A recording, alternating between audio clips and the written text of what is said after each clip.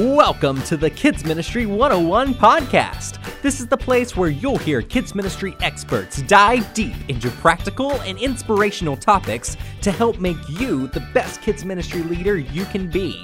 On today's episode, Bill Emiott, Landry Holmes, and Jana Magruder discuss why kids ministry curriculum is important and how to choose the right curriculum for your kids ministry. Let's get started.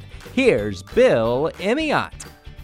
Welcome back to the Lifeway Kids Ministry 101 studio. We're here doing podcast again today. It's very exciting because two of my favorite people are in the studio with us today.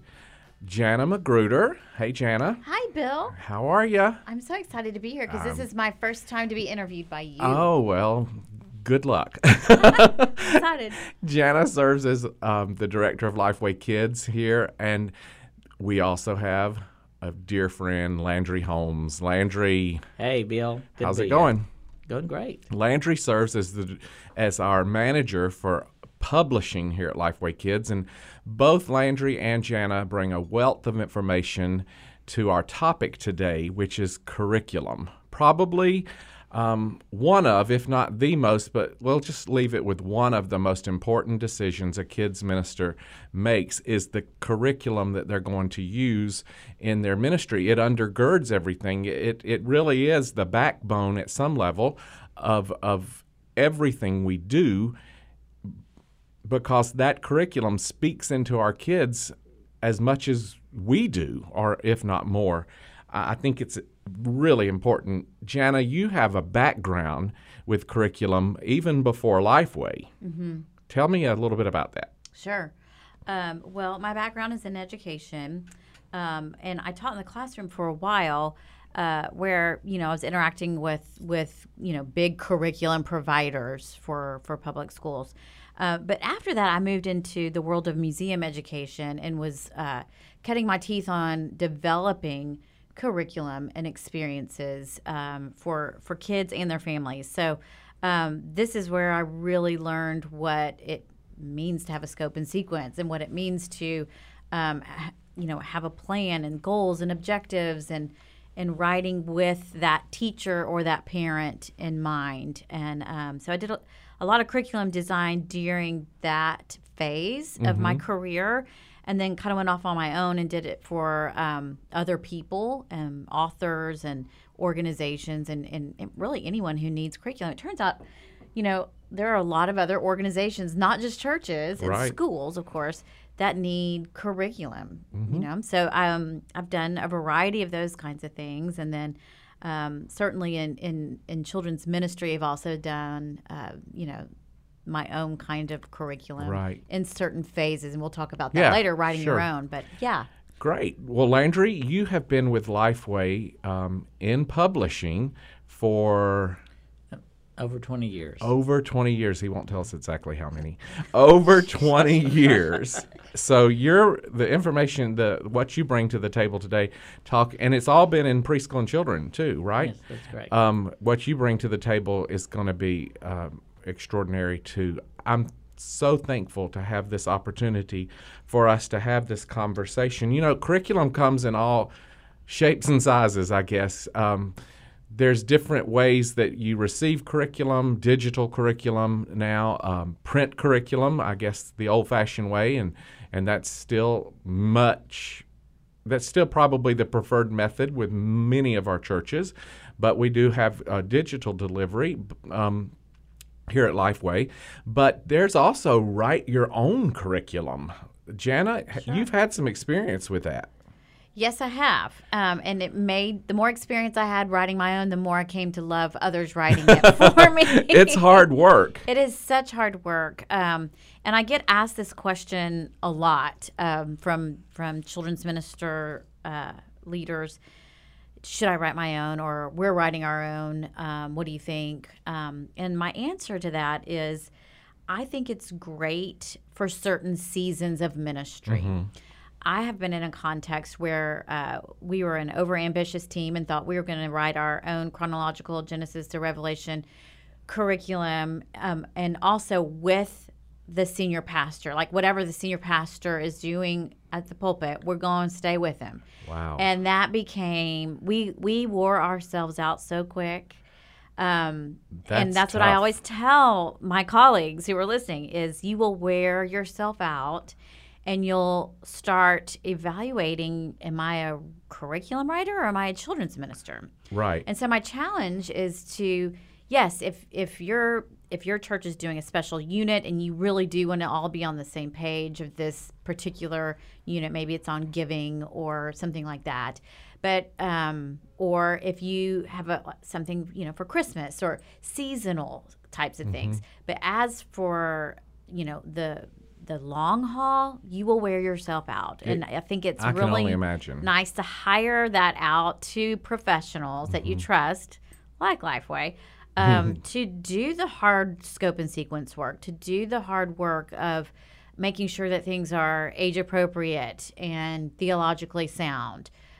Because that takes a lot of work. And that's why we have, and a lot of expertise that lot a of- lot we of have a us don't ton. have. And- Yes. right. And so seasonally is always my answer. I like that. Yeah. Regardless, if you're using a published curriculum or you're writing your own curriculum, I think there's some questions that we need to ask ourselves when we're evaluating and determining which curriculum we need to use. I think the first thing we need to realize and put up front is no curriculum, or at least not any curriculum I've met yet, teaches itself. Now, there's probably some push and play models out there, but I don't know. Landry, I don't know that would be our best option. I think it depends on the context of your church, but I don't think it's the best option because curriculum, in the sense that we're using the term today, which is basically curriculum materials, what you the teaching materials that you're using, the learner materials you're using, that's kind of what we're talking about curriculum today. And if you do plug and play, what you don't get there is the relationship. And that kind of goes to what I think about curriculum does not teach on its own, and which you already said. In fact, you can have great curriculum materials that the teaching is not very good sometimes because of lack of preparation or lack of using the curriculum appropriately. Sometimes you might have some curriculum that maybe on the surface, and maybe when you look at it, it's not the greatest curriculum, but the teacher makes it come alive in the classroom. So a lot of it, so that's why I'm going back to the plug and play. You don't have that relationship. It's relationship above materials. It's Right. It's a relationship with kids born out of one's relationship with Christ, of course, with Jesus himself. I think that's real good. The relationship is king. The more I study about the generation we're teaching now, Gen Z, they are all about building relationships. Being cool, smoke and mirrors, all those kinds of things that sometimes we put a lot of energy into don't stand the test like relationships do. Building relationships and focusing on relationships, even in the midst of using curriculum, making sure that our relationships and showing love and building that with families and children, I think that says a lot. And if you've got a good curriculum in place, this goes back to should I write my own? If you are not wearing yourself out doing, making the curriculum work for you, then you are freed up to have those relationships and do actual ministry, not only as a kids minister, but also your teachers. They have the ability to do that. Back to what you were saying, Landry, is if you've got a good curriculum in place, then you are freed up to do more relationship building and pouring into kids. Right. Right, and I think that goes to your first question needs to be, what do I want the curriculum to do? So many times I think we ask, what curriculum should I use? I think the first question is, why do I need curriculum? What is the purpose of this curriculum? And that goes back to maybe seasonally I do write my own. Maybe on the long haul I do purchase it out of the box. But there's also a third option I think sometimes we don't think about, but some publishers, Lifeway is one of those, we will write it for you. We'll customize it for that's you. right. So maybe you do have a need to have curriculum that's not just out-of-the-box curriculum, but you don't have the resources or the time or the whatever it is to write your own. There is that third option sometimes of having customized curriculum written for you as well. We have different times when we need curriculum. Sometimes it's your main Bible study hour of the week. Some call it Sunday school, connect group, whatever you call it, life group. That main hour of the week where you have kids in Bible study. It could be you have a children's worship and you need a curriculum for that.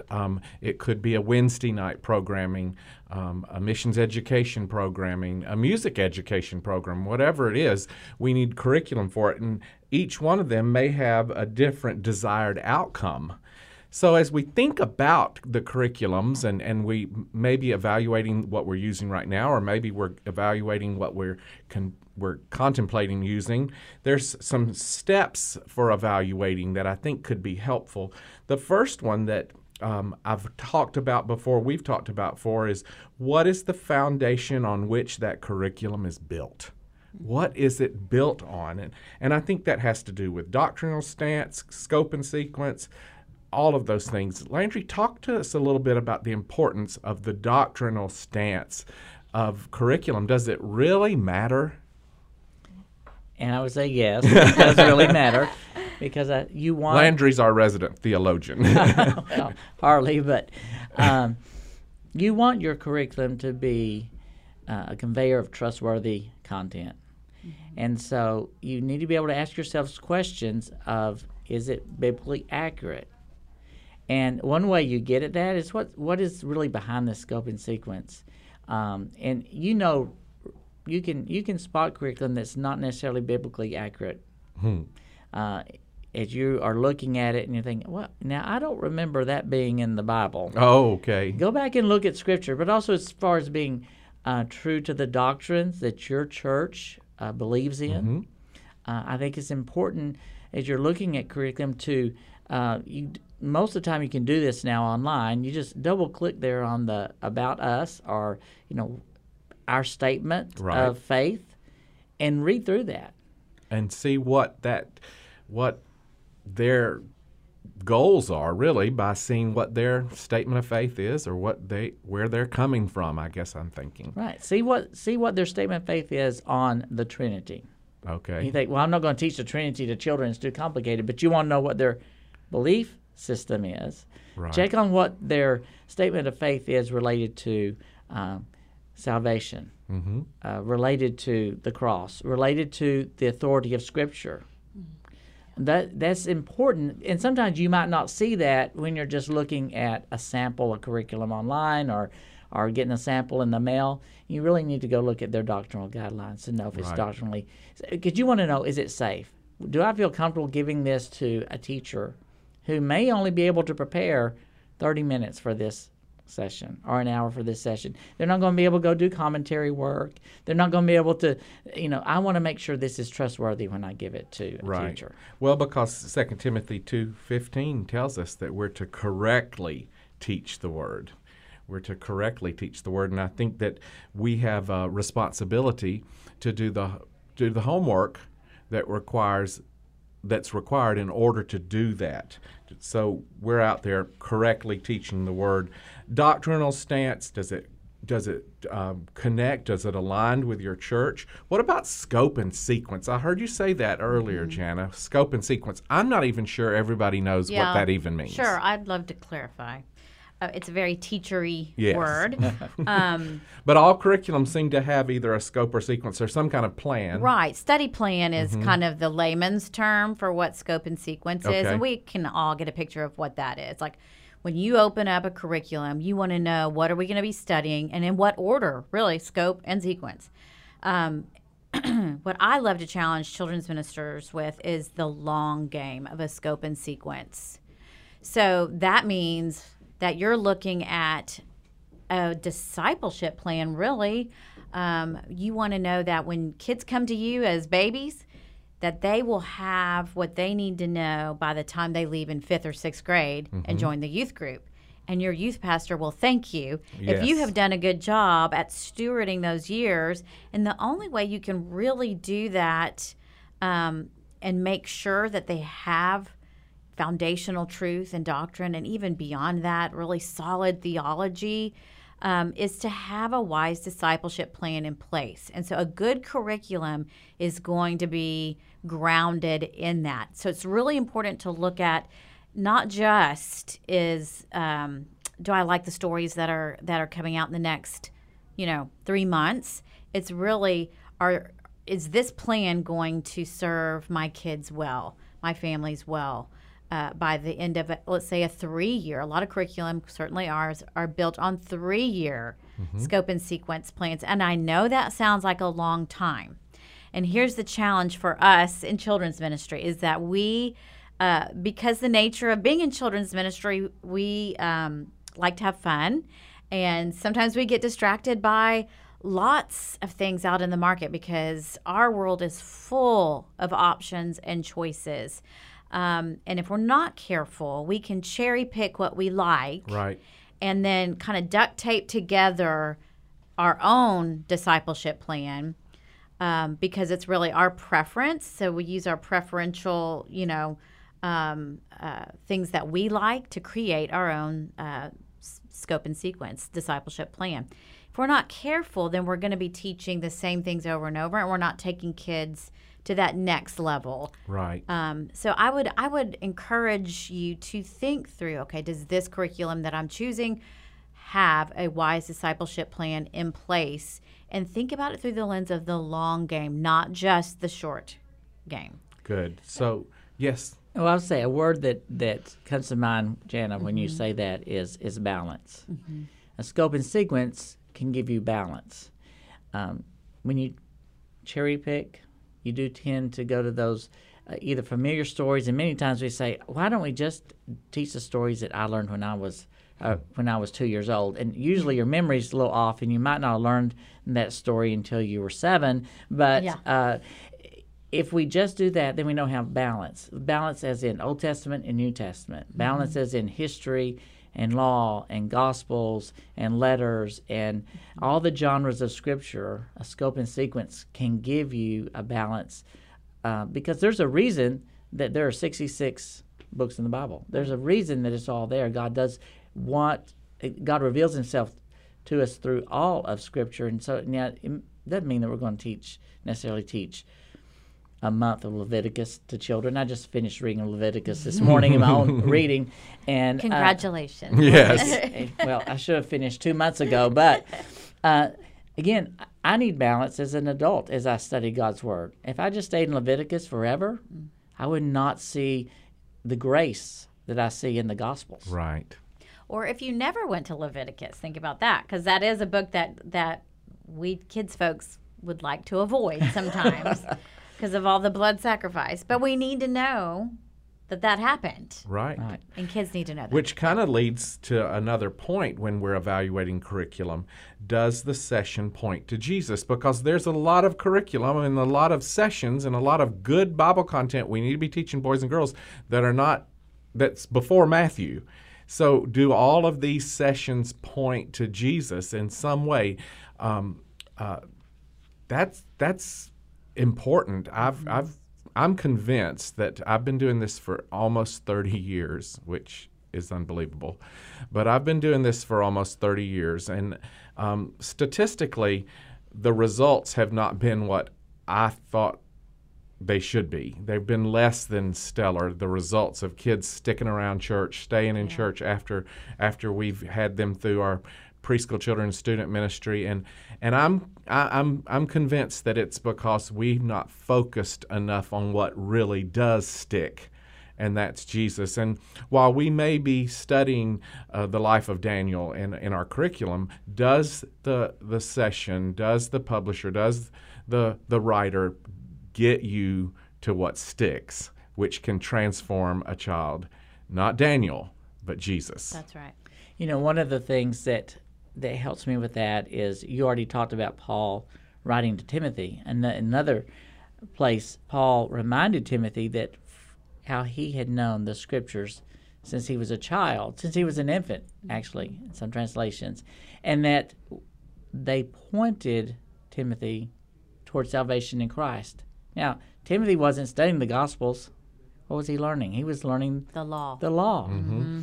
But that law was pointing him to Eventually, God was going to redeem us through His Son, Jesus Christ. And so when we teach a balanced approach of the Scripture, we don't wait to talk about Jesus until we get to the Matthew, until we get to Right. Christmas.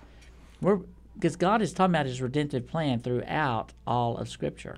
And sometimes helping kids recognize that it's not changing it's not allegory. It's all true stories, but it was pointing to Jesus, and I think that's so valuable as we evaluate our resources and consider curriculum.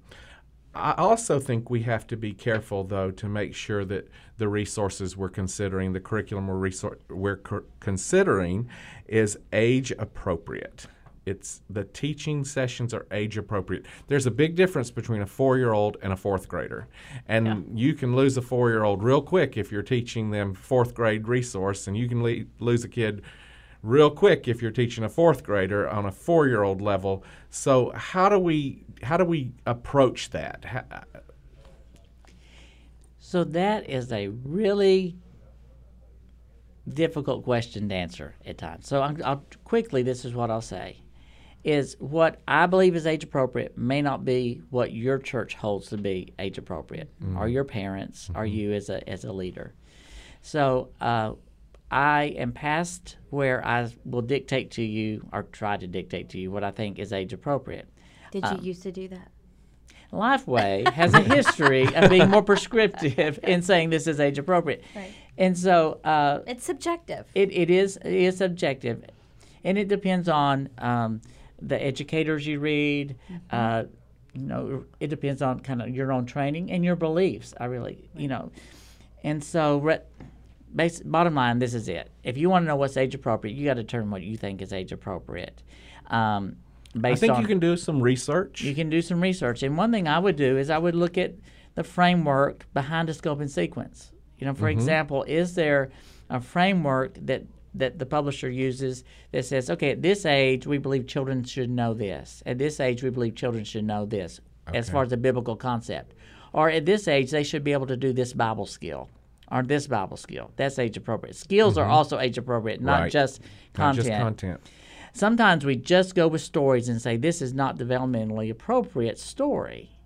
Well, maybe in your context it's not, because of the context where your community is. Maybe it's that the way it's been told in the past may be too hard for a child to understand because they don't have the experience to understand those concepts. I've been challenged recently myself to think about how children were in the Bible times. Children experienced war in Bible times. Children experienced death. Children experienced so many things. I'll probably get in trouble for saying this. We try to protect some children sometimes, maybe more than we should when it comes to content. I'm not talking about safety and security. I'm talking about content right now. But it can be told in an appropriate way. Right. And a good curriculum will guide a teacher through that kind of teaching. That's And a good the word. good curriculum will say, you know your children best. If it is better that you don't tell this part of the story, emphasize this part of the story. Right. That's what a good curriculum will do. Yeah. You're right, Jana. Right.